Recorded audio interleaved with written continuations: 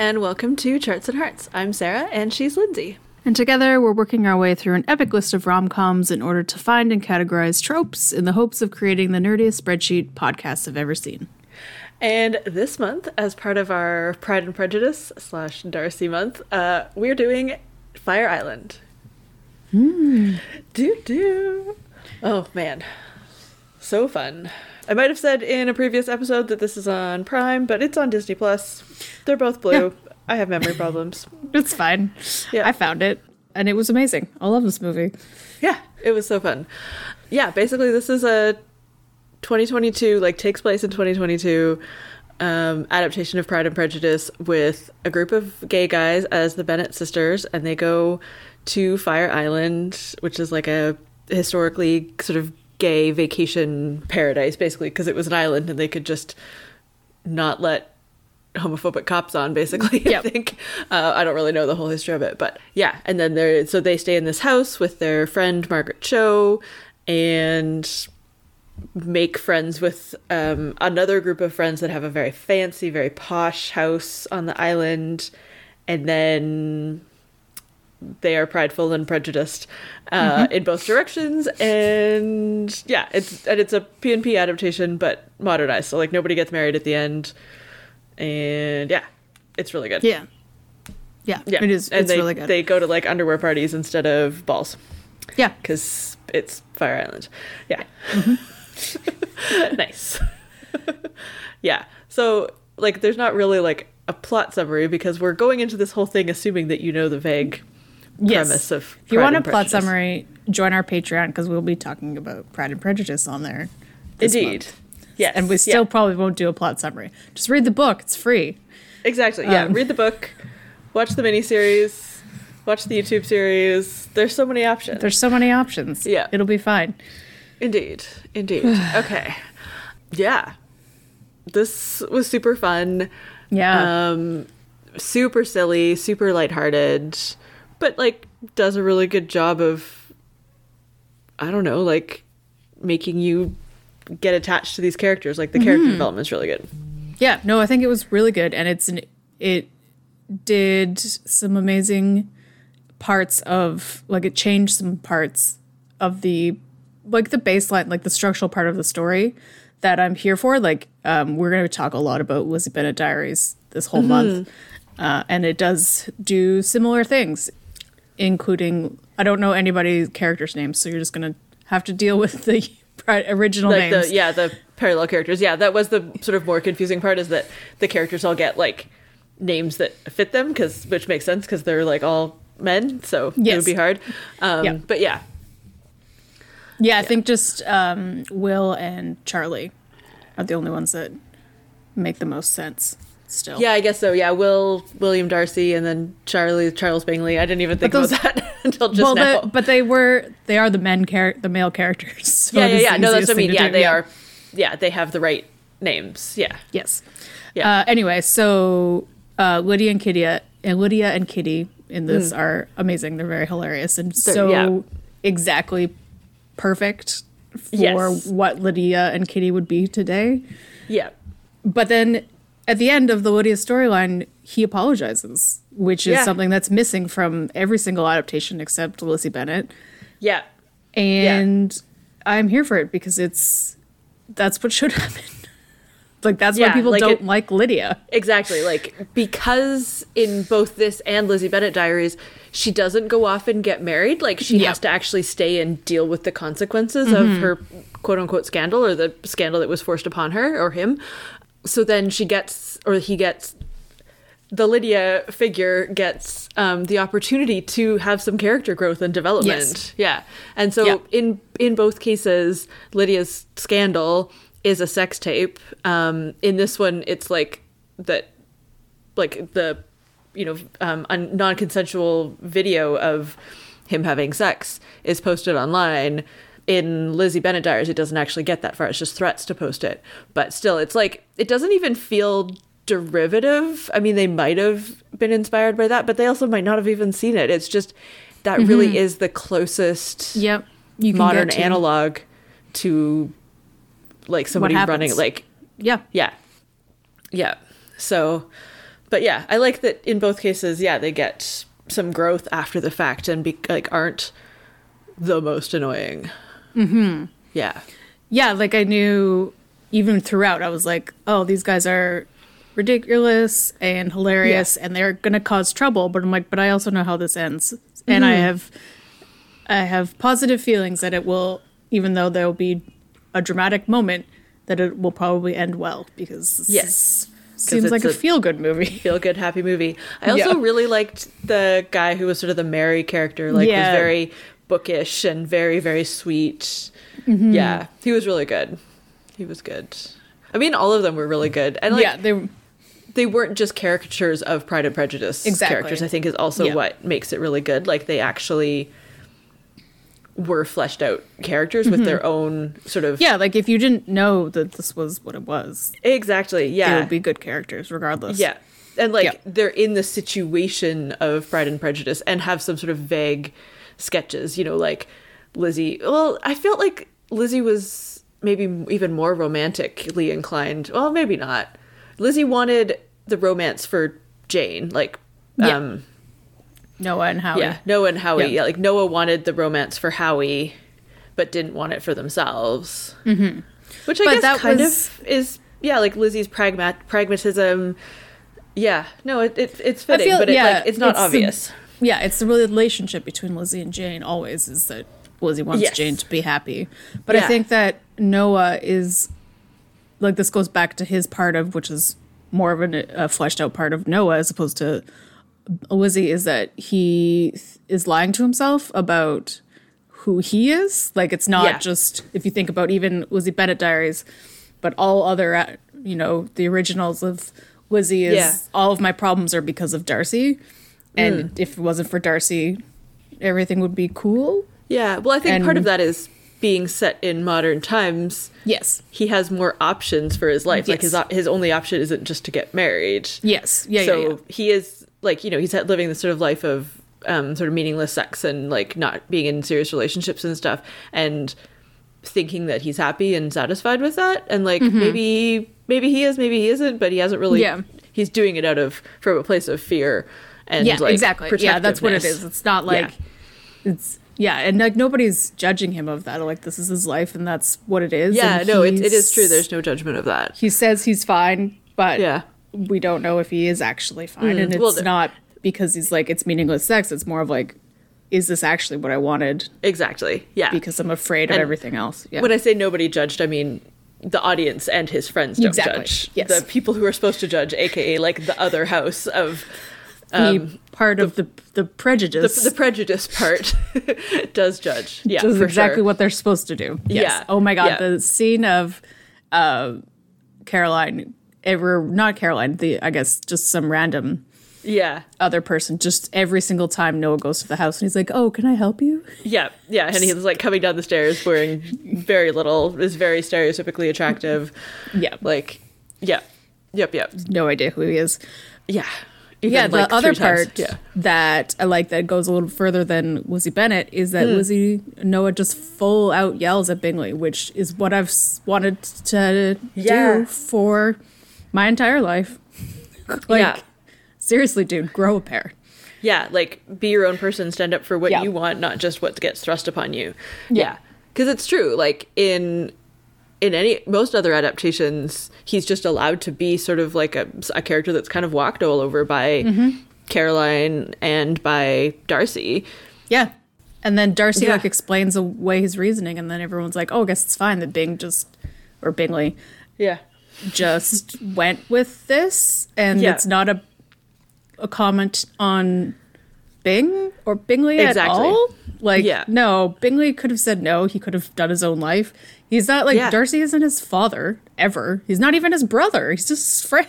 Just his friend. Like, and like he's in this no one, control over him. They bring back, or like his friends fly his ex to town, and like there's this whole thing that he has like Lyme disease or whatever, which like I don't think is true, and like so there is that sort of obligation kind of part of things, but yeah, like he just kind of lets the world happen to him until the very end when he like makes a decision. And so then, yeah, Howie and Charlie get the like big romantic declaration, which is nice because they've also had more time to like get to know each other and kind of be in a relationship throughout the movie. Yeah. Yeah, unlike like Lizzie or Noah and Will, Darcy, they like interact but don't like have any like sort of romantic notions towards each other until like the last third of the movie. So so that's the other sort of twist in this is it's not like they go off and get married. They like dance at sunset and are like, oh, maybe we'll try this like dating thing, but like in a modern way. Like they're you know, they're not like making a big commitment to each other. They're literally just gonna see what happens, which I liked because it felt real. Yeah. Yeah. Yeah. Yeah. Oh, and the sunset countdowns. It was so funny. That's so funny. So funny. And speaking of the sunset countdown, because that's kind of the biggest one, they very much use that like group inside joke as like a shorthand for their found family and closeness. And it's really indicative. I mean, we see way more of them, but Noah and Howie and their friends, like the Bennetts, like the main characters, have this closeness and all these inside jokes together. And then the other house, it's just a house of hot people that like know each other. Like they don't have like that same closeness, and the inside jokes are kind of shorthand for that. Yeah, I think that you said that really well. Like the fancy house, like they're never together. They're never interacting with each other. They're just in the house. Yeah. Like, yeah. Yeah. Yeah. Yeah. Especially the peripheral characters, like the sort of the main like three, I guess, like the sort of Caroline, Darcy and Will, Darcy and Bingley, like are closer, but still don't seem that close. Yeah, like every time you see them, especially the three of them, they are just standing there.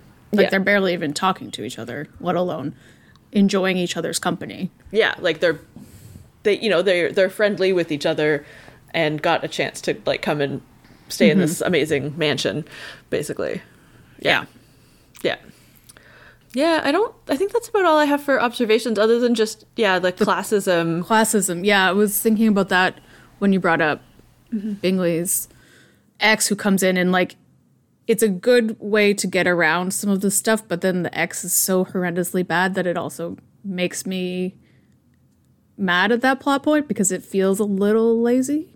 Yeah. Like, I don't even, like, the plot point of his ex showed up is fine, and, like, that's the thing.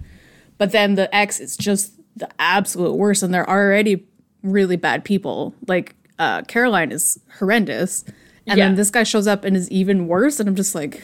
Yeah, like, so dismissive of anybody like, who's why? Not, like, extremely attractive and white. And white, yeah. Yeah, and then... So then, it goes to that point of, like, this guy is so comically, tropically bad of, like, why would Bingley ever be with this person? Yeah, exactly.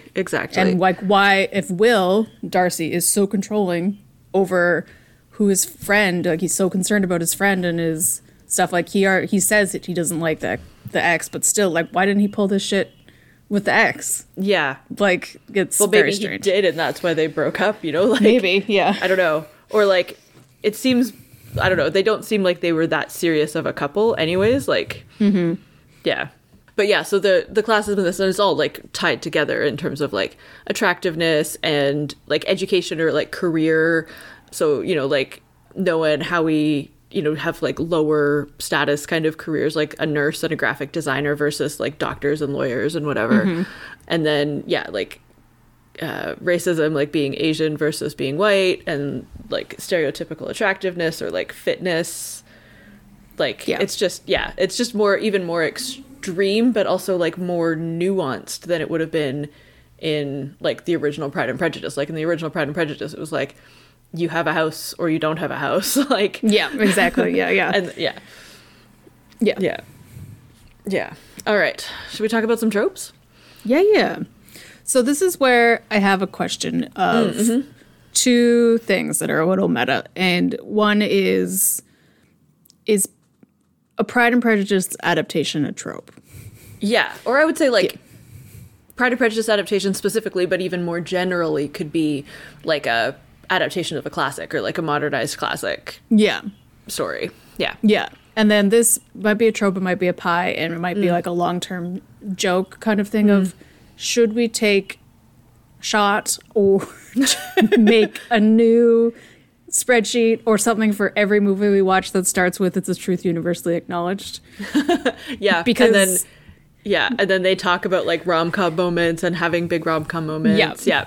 and show a hardcover book of Pride and Prejudice somewhere, just so you know. We know what we're doing. It wasn't an Because accident. I'm like, I haven't seen Bridget Jones in like 20 years, but we'll find Yeah. out next week. I'm 99% sure that line is in there somewhere. And but then I'm thinking like, none of the actual adaptations of Pride and Prejudice, like the classical ones, have that line in them. Right, because it's like the narrative voice or the like inner voice, not a spoken voice. Yeah, so exactly. unless you have like so this one has sort of like the main character Lizzie Noah, his like inner monologue is sort of some narration, and in Lizzie Bennet Diaries she's like talking to camera, sort of vlog style. Yeah, Bridget Jones has a diary. yeah, exactly. So Yeah. Who knows? But yes, I think referencing multiple other rom-coms, including lines from the thing that you were referenced, is definitely a trope. Yeah. And they do have a Clueless reference in there, which of course is another. Yeah. But Austen it's like adaptation. it's a reference to the movie of Clue. Yeah, the Clueless movie, of obviously. Clueless. Duh. But it's also like, it's just indicative of who made this movie, because like mostly our age people are the only people who understand. Yes, exactly. And it's a very It was so Yeah. perfect. yeah. Because I say that sometimes too. I'm just like, wow, way harsh, Ty. So yeah, so great. Okay, there's big romantic scenes and romantic declarations that happen in the rain/mud. It's very cute. Yeah. Yeah, they are very Very cute. cute. And they're very, like this whole thing, they talk a lot about like they talk about having rom-com moments and Yes. and how he's like, I want my rom-com moment, and then they give it to him. I know. And it's so adorable So and I good. love it. But it's also like they're talking about it and I'm like, but that's what we're supposed to be talking about. Right? Yeah, you're doing our job for us, yo. Yeah, so Howie gets the guy running for the bus or the boat or Yeah. stealing a boat to catch him. Yeah. That sort of like last minute declaration of love. Yeah, which is cute. Oh, and then I don't know if this is a trope or it might be. It would just be hard to find. Is stuck up serious character has a secret love for ice cream. Like that's a little specific, but like something of like, like a serious guy, and then he has like a niece that he plays tea parties with or something. Like I feel Right. like that's something somewhere. Yeah. Yeah, like the super serious stuck up character that has a softer side. Yeah. Yeah. Yeah. Yeah, because we'll get there when we make pie. Oh yeah. Okay. And then the last one I thought of was, it's kind of like the gay BFF trope, except it's a group of gay guys with a lesbian BFF. Yeah. So it's like, and like she doesn't really have her own storyline, but also she's like the Mrs. Bennet analog, and the whole plot, like the whole point of Mrs. Bennet is that she Is to doesn't not have her have own a storyline. storyline. Yeah. Which is why yeah. Miss Piggy would be a perfect. Oh my gosh. But, Anytime. Okay. Do you want to talk about the Bechdel test in this? Yeah. So when I was watching this, I wrote down Bechdel test not applicable, because we've talked about how just because the movie fails the Bechdel test doesn't mean it actually is a not powerful representative movie, which exactly is what Well, this and is. especially it doesn't mean it's not a feminist movie. Yeah. Even. Yeah. Exactly. And so there's all sorts of different ones. We've talked about them before. We've talked a lot about ones that technically pass, but also Yeah. we don't think that they should pass because they're pretty lame. Even the last movie we watched, IQ. IQ, there's no other women in it, Yeah. but she's like a strong female character who's writing a thesis on math and like Yeah. disproves Albert Einstein. But, anyway, Yeah. so I wrote that down and I was like, done, whatever. And then I went to the Yeah. trivia, and apparently there was a huge discussion because I looked up the history of the Bechdel test, and like there is a website that you can go to, but we're just doing it ourselves. Yeah. We make the rules. We make the rules. But when this came out, there was a big conversation about it because there is only one woman in this movie. And Yeah. so it is technically, if you stick to the very firm rules, it is a fail. But Alison Bechdel herself, who is now like 65. I was like, how old is this person? Yeah. She's older than us, but not like Yeah. ancient. Yeah. So she weighed in on Twitter and said, I've just added a corollary to the Bechdel test. 2 men talking to each other about a female protagonist of an Alice Munro story in a screenplay structured on a Jane Austen novel equals a pass. Yeah. So, And I feel like she later specified, or maybe in that it's just like a missing the part of the quote, but it's also like it's 2 queer Asian men talking to each other about it. Yeah. Yeah. And that's a thing of like, Yeah. this isn't this isn't E equals MC squared, to go back to IQ. This is a thing that somebody made in a comic that was about lesbian characters, firstly, Yeah. to show how often this is the case.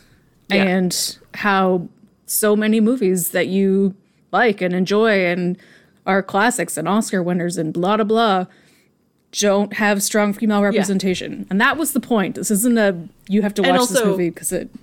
Back then, that was just like the starting point of like Exactly. adding more representation to like mainstream films. And then you have like, so if you only have like male characters and then female representation, you're still missing out like Asian and gay and all kinds of other kinds of representation. It's not just like male versus female. Like it's intersectional.